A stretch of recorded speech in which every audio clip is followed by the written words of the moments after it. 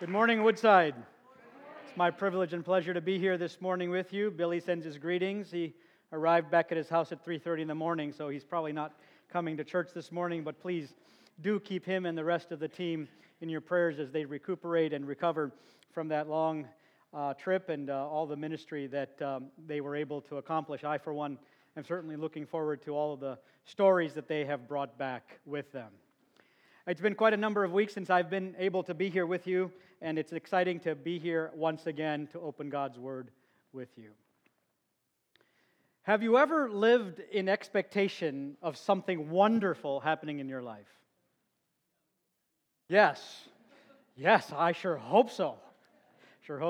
As I was putting the message together, my mind went back to years and decades ago after filling out application after application to various universities, waiting at the mailbox. You remember? Waiting at the mailbox because we didn't have email back then, where the crust of the earth was still cooling and dinosaurs were still walking on the face of the earth, and we still had rotary dial phones, if you remember. Anyway, waiting for the mail to come because you're hoping one day one of those universities would let you know you're in. Yes, I got in. Or after interview after interview after interview, you wait by the phone day after day after day. You're hoping that company that you put your hope in, that company you've dreamt of working for, will call you and say, "You're hired." Yes, you're hoping. I was talking to Mario, our drummer. He's living in great anticipation. It's been almost 9 months. You know what I'm talking about.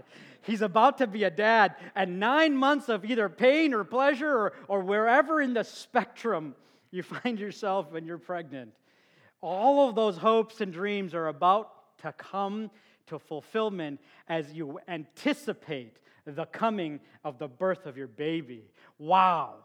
What hopes and dreams and joy and satisfaction when you can finally hold your baby in your hands.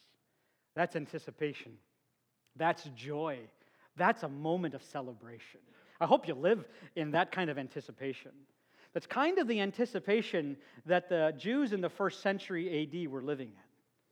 They have been waiting thousands and thousands of years for this promised one to come. They were waiting in great expectation because they thought and they believed with all of their heart that promise would be fulfilled in their lifetime. They lived with such great anticipation that this promised one, this Messiah, would come and would set everything right, that he would restore the fortunes of Israel and restore Israel to its former glory. They were waiting for that day with such anticipation because they looked forward to a day of salvation full of joy and hope and celebration. And if you turn to Acts chapter 2 this morning, Peter stands before this crowd that we've been looking at over the last few weeks, and he tells them, you don't have to look anymore because that promised one has come. The Messiah has come, and his name is Jesus. Let's try that again, just in case. I know you're still waking up. So the promised one has come. The Messiah has come, and his name is Jesus. Amen. Amen. Stop looking. He's come. And that's what we've been looking at over the last few weeks, the last 2 weeks specifically, as we are in this sermon series called Rethinking Family. And in Acts chapter 2, on this day of Pentecost, when these people were praying, they were filled with the Spirit, and there was an audible and a visual representation in the room, and it created quite a stir, and people from all around Jerusalem came confused, looking for answers, trying to figure out what was going on. And Peter, remember Peter? Scaredy old Peter stands up in the middle of that crowd and he says, "Men of Israel, I have something to say." And what he says is that the Messiah has come and his name is Jesus. And I want to this morning take a look at what Peter says. It's the heart of the sermon. Last week we looked at the prophecy from Joel that God would pour out His Spirit upon all flesh and that what they were seeing and experiencing was a fulfillment of prophecy. But this week, we're going to look at the heart of the message that Peter delivers, starting in verse number 22, that just 50 days earlier, they had killed the promised one, that they had gotten it all wrong, that they were looking for someone who had come, but they missed it. And instead of welcoming him, they had crucified him. And Peter has this humongous task in front of him to try to convince these very same people in the very same city who had crucified him, perhaps even in the shadow of the temple where the chief priests and the scribes had handed him over to the Roman authorities to be crucified, to convince them that this man named Jesus from Nazareth wasn't the criminal that they thought he was, but that he was, in fact, the Messiah that he said he was. And perhaps you're here this morning, and I want you to listen to the words of Peter with fresh ears this morning. But perhaps this morning you're here and you know about Jesus, and you celebrate his birth because we celebrate that at Christmas. And we celebrate his resurrection at Easter. Oh, those are all wonderful things. But Jesus really hasn't made any impact in your life. But we're very glad you're here. Because perhaps today the Holy Spirit would open your ears to hear and your eyes to see that Jesus is, in fact, who he said he is. But perhaps you're here this morning and you've been to coming to church for a long time. But over the years, perhaps the love has grown cold because, well, Jesus really hasn't made such a remarkable impact in your lives. Maybe your lives are full of what other people in Facebook are saying. Perhaps that carries more weight in your life and in your thinking than perhaps what Jesus has said in his word. Well, I'm so glad you're here this morning too. Because if we sit with anticipation and if we sit with prayer, God will speak to us and he will demonstrate to us that he is who he says he is. And as we look at this passage from Acts chapter 2, we'll see that God glorifies his Son through his Spirit.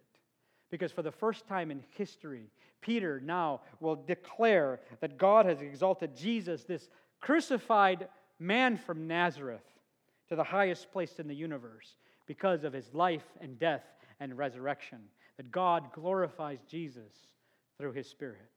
And as we look at this passage, I see three ways in which God glorifies Jesus. And the first is that God revealed Jesus' glory. So far in Acts chapter 2, we've seen 120 people in an upper room in Jerusalem. They're praying. It's been 50 days since Jesus had been crucified. And they are waiting in eager anticipation of the fulfillment of what Jesus told them to wait in Jerusalem for, the filling of the Holy Spirit. And on this day, the day of Pentecost, the Holy Spirit comes. It comes with an audible sound and a visual sign. And people who are in this room start to speak in foreign languages. And it's such a commotion that people who are here from all around the Roman Empire, they rush to the source of the sound. And they come into this room and they're confused. They're looking for an explanation. And Peter starts to provide for them what's happening. And what is interesting is that Peter now connects the coming of the Holy Spirit with Jesus of Nazareth. And as we look at this text, in fact, this whole sermon, I want you to notice how Peter connects God the Father explicitly with every event in the life of Jesus. Notice verse 22. Men of Israel, hear these words. Jesus of Nazareth, a man attested to you by God with mighty works and wonders and signs that God did through him in your midst, as you yourselves know. Let me just pause there for just a moment. Peter says, God the Father, attested Jesus to them. What's the word attest mean? Have you ever had anything attested? No? Nobody? Never bought a house? No? Oh boy. We're going to have to work on you. Attesting means to formally certify. To formally certify. It's when you go get a notary to sign on the dotted line that that's your signature. It's to attest to the fact that that's you. Peter here says that God attested, formally certified that Jesus is who he said he is. And he did it with three words: mighty works, wonders, and signs. I used to think, why did God waste all this ink to write 3 words? I mean, aren't they all the same thing? Well, they're not. Mighty works comes from a Greek word from which we get our word dynamite. And it speaks to the internal power that Jesus had to do the supernatural. Jesus had within him the ability, the power to do the supernatural things that God wanted him to do. That's what the word mighty works means. The second word is the word wonders. It doesn't refer to the power, it refers to the results of the power that Jesus had when he exercises that power. And so we know all throughout the Gospels, Jesus exercised that power to make the lame walk, to make the blind see. Those are wonders. Wonders. Then the third word is the word sign. Signs. Signs refers to the purpose behind why Jesus did the mighty works and wonders that he did. At the end of the Gospel of John, the Apostle John writes that Jesus did many more things than I have written. But these things are written that you might believe, and that by believing you might have eternal life. There's a purpose why Jesus did the wonders and signs that he did. It was revealing, as Peter says here, it was revealing, it was formally certifying that Jesus is who he claimed to be, the Messiah. And so, Peter tells them now in this verse, I don't know if you noticed this in verse 22, that these things were done in your midst. It was known to you. Meaning, this wasn't done in a closet. It wasn't done in a remote island off the coast of some Pacific nation. This was done in your midst. All of you know about it. You heard it or you experienced it. This isn't news to you. In fact, in Luke chapter 7, there's a story of when Jesus was walking down the path and he was coming upon the city or the town of Nain. And out of the town were coming townspeople carrying a coffin. And in the coffin was the only son of a widow.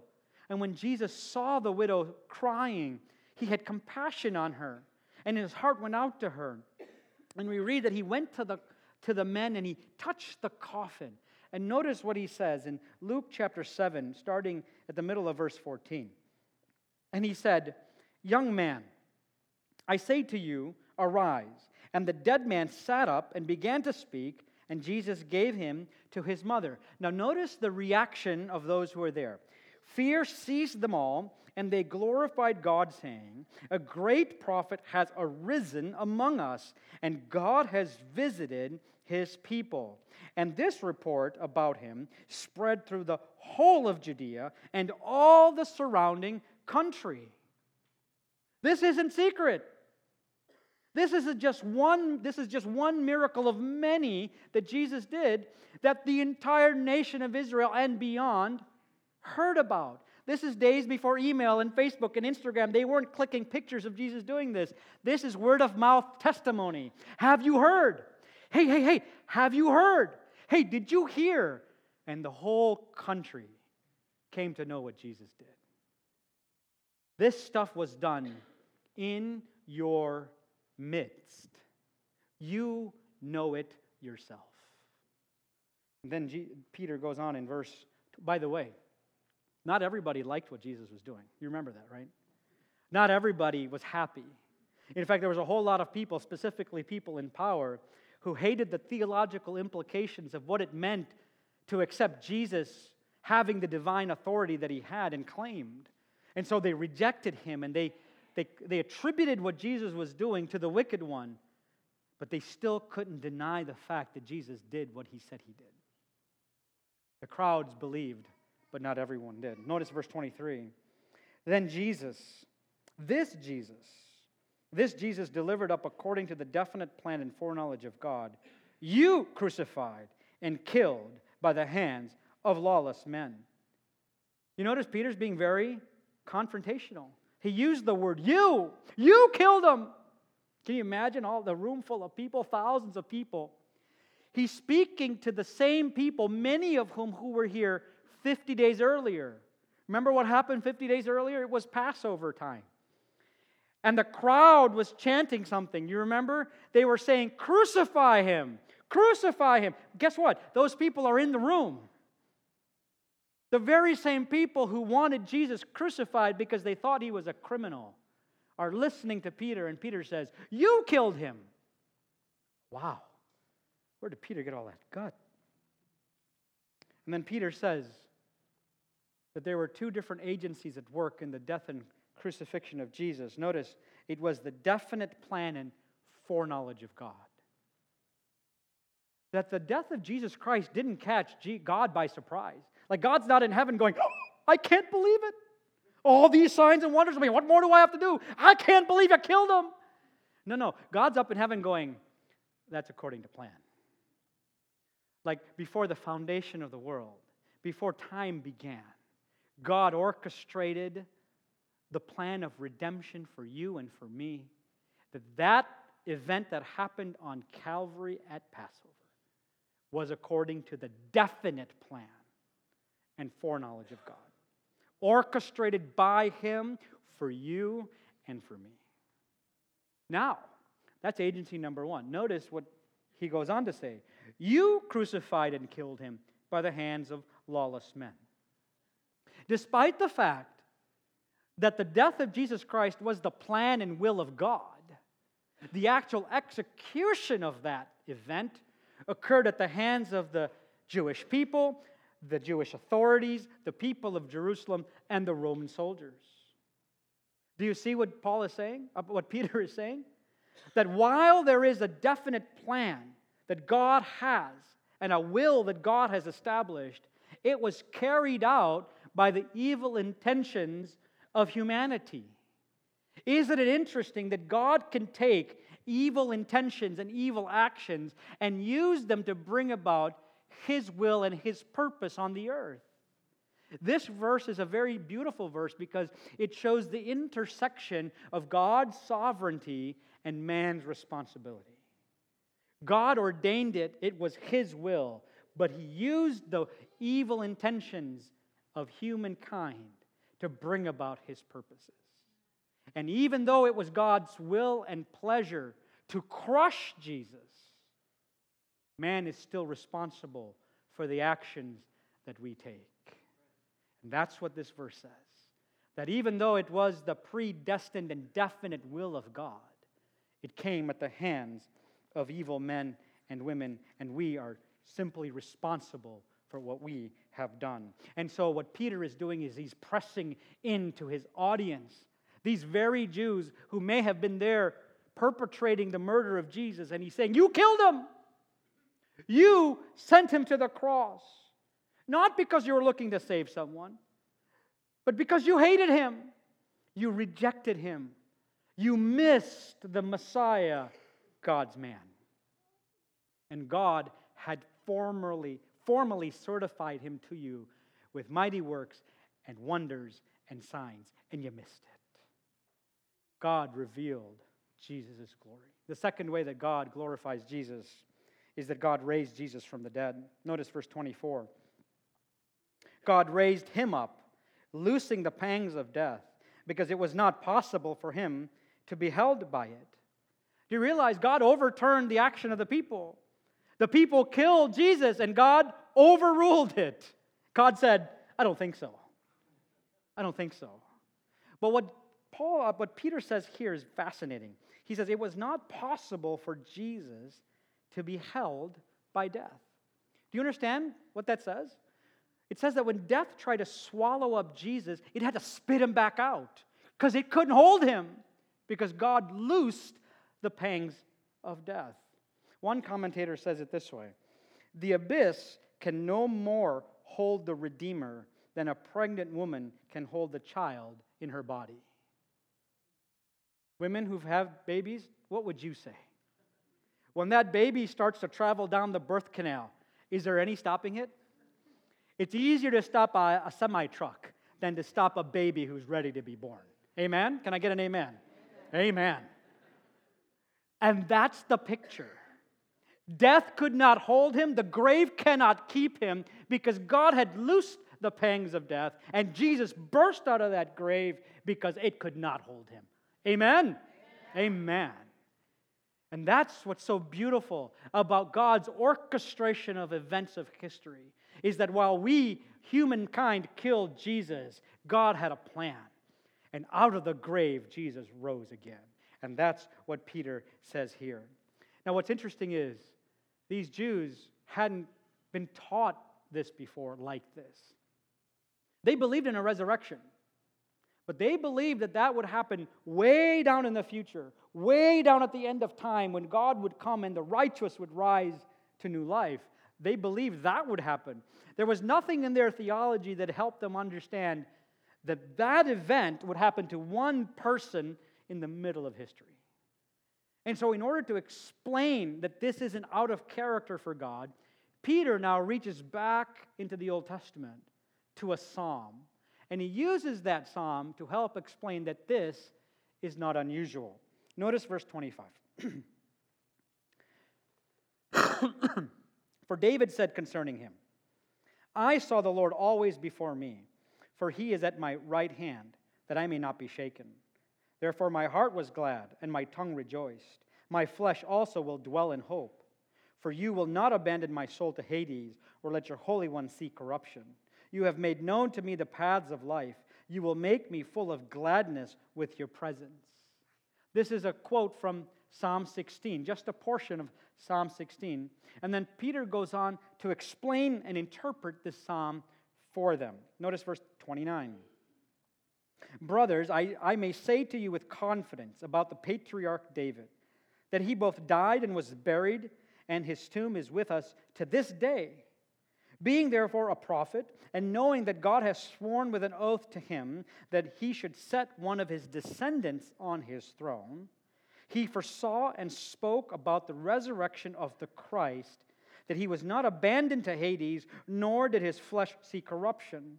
This Jesus God raised up, and of that we are all witnesses. And so Peter addresses the crowd and says, guys, if you look at this psalm, it's a psalm of David. It's a psalm of confidence. David is full of confidence and hope, knowing that God is always before him. And because of that, his mouth, his tongue is full of singing. His body is full of joy because he knows God isn't going to just leave him in hell or leave him in Hades and allow his body to rot and decay. And Peter says, but wait a minute. We all know that David died. His tomb is still with us. In fact, if you go to Jerusalem, you can go see David's tomb. What Peter's saying is, David's body died. It's been buried. His body has decayed. It has rotted. So this psalm can't be about David. So then what is this about? You see, David was prophesying through the Spirit of God that was in him, knowing that there was a descendant coming, one who was promised, a Messiah who would come, who would sit on the throne of David and rule forever and ever. Knowing that, David prophesied about this one who is to come, that the one who is going to come, his body will not be abandoned in Hades, and his body will not rot away. And so what Peter is saying is that this isn't about David at all. This is about Jesus, because Jesus fulfills this prophecy. You see, the tomb is empty. You can go see it. And we've seen Jesus with our very eyes. Peter says, and of this we are all witnesses. Not just these 120 people. But Paul tells us in 1 Corinthians 15, over 500 people witnessed the resurrected Jesus Christ. This isn't a myth or a figment of our imagination. We're not dreamers. We saw it with our eyes. We have touched and we have handled and we have seen and we have talked to him. He is risen. Hallelujah. He has risen. God raised Jesus from the dead. And you and I, we can live in that same confidence. You see, while in this world we may die, we have the great confidence that death cannot hold us. Because one day, a word of command will be given by Jesus himself. And up out of the grave, you and I will rise again with a new body, to a new life, to a new kingdom, where you and I will reign forever and ever, all because Jesus rose from the dead. Amen?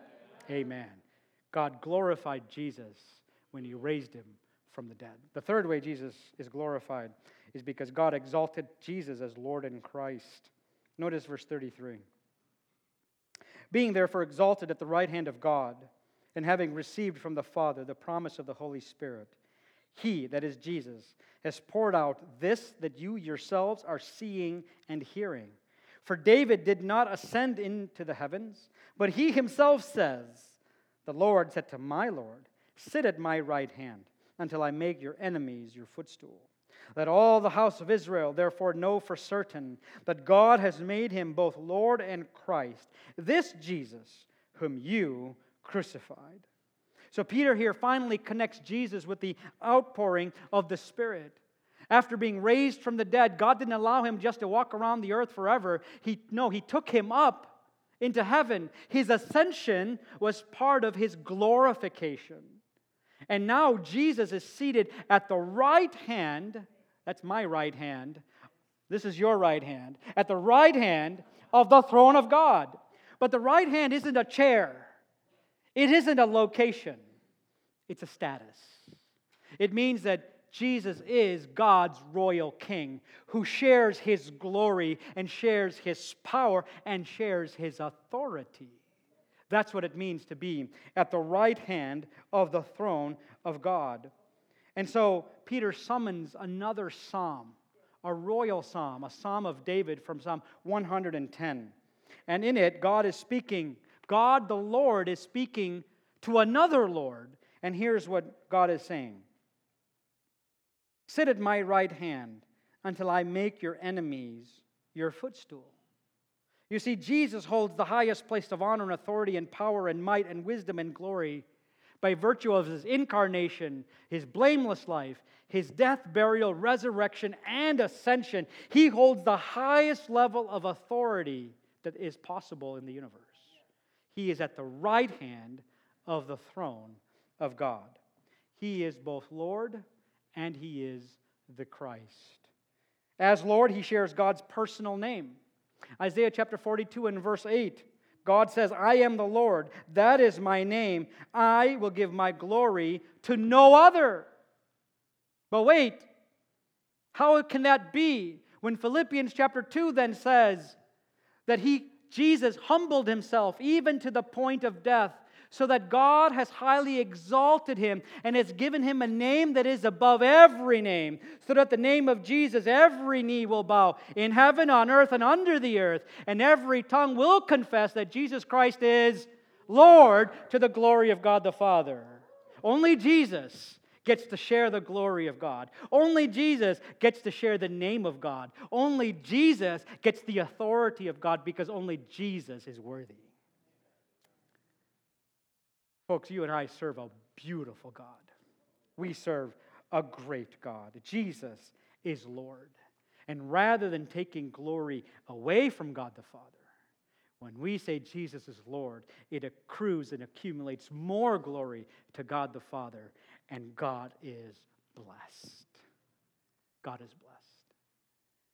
And from that place of honor and from that place of authority, Jesus received the gift of the Holy Spirit. And he did what he promised he would do, and that is, he poured it out upon his people. And for those 120 people faithfully waiting and praying in that upper room, they were filled with the Holy Spirit. There was a visible and audible indication, and there was obviously the speaking in foreign languages, all of which indicated that something powerful was happening. And that same Jesus who poured out the Holy Spirit on them pours it out upon you and for me. And he will continue to pour out his Spirit upon the world until the full number of God's people are added into the kingdom of God. And God, still sitting at the right hand of the Father, intercedes and pours out the Spirit upon all who will call upon his name. What will you and I do with such an exalted view of Jesus? May I give you three things, and I'll close. First is let's thank Him for the Holy Spirit. Let's thank Him for the Holy Spirit. Jesus, who had to come into this world in a manger in Bethlehem and live a sinless life and go to the cross, die on that cross, paying a penalty that was not His fault, but was yours and mine. To be buried in a tomb, to rise again on the third day, and then after 40 days ascend into heaven. All of that was required before He could pour out the Holy Spirit upon you and me. Without a cross, there is no forgiveness. Without a resurrection, there is no hope. And without the ascension of Jesus Christ, there's no Holy Spirit. And without the Holy Spirit, there's no conviction, there's no regeneration, there's no new life. So let's thank God.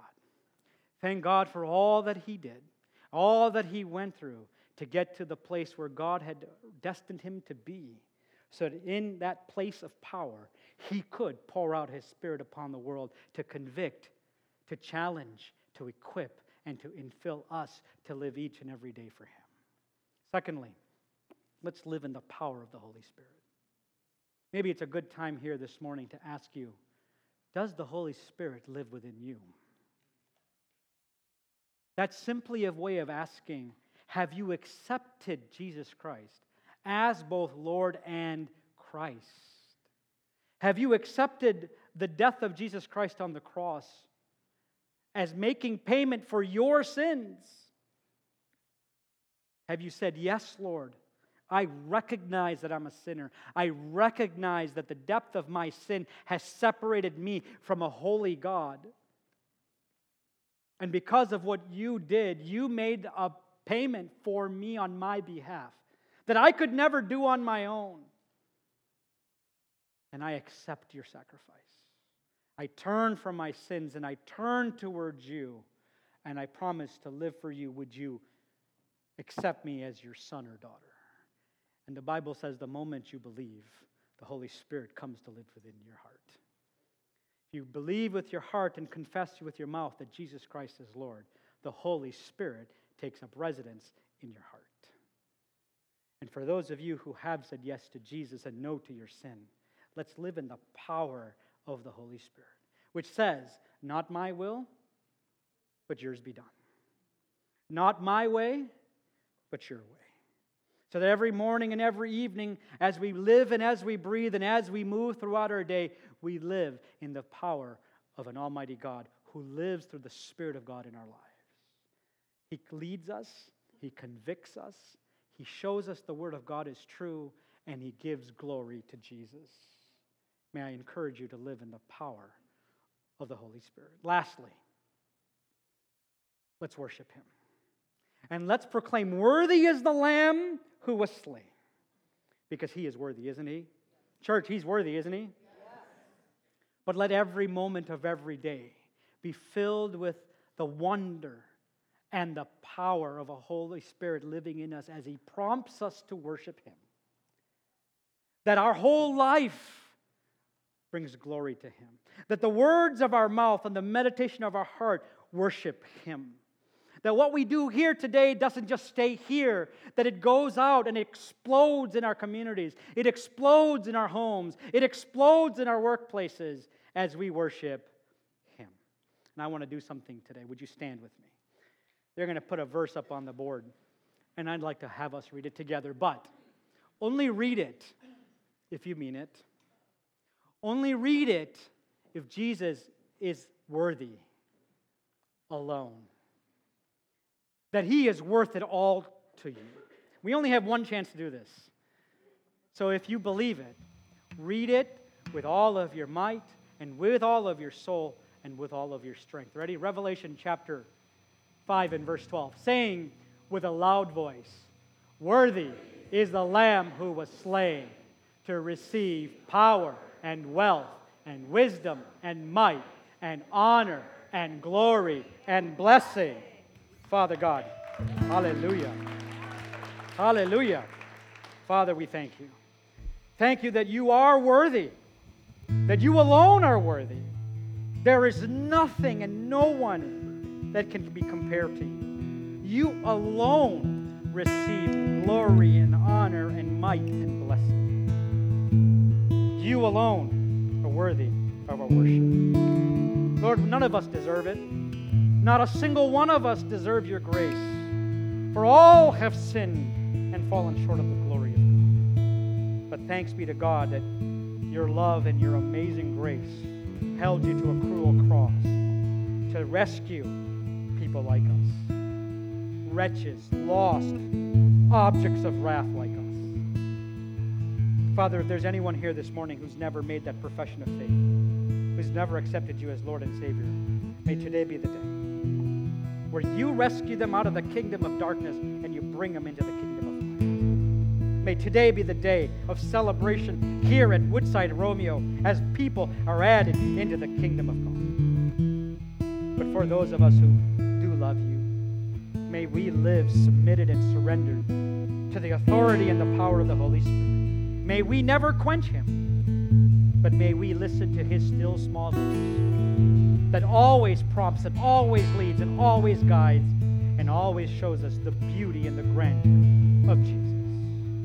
And may our lives be lived in worship so that the world may see what Jesus looks like through our lives and through our words and through our deeds. And we'll be careful to give you the glory. In Jesus' name.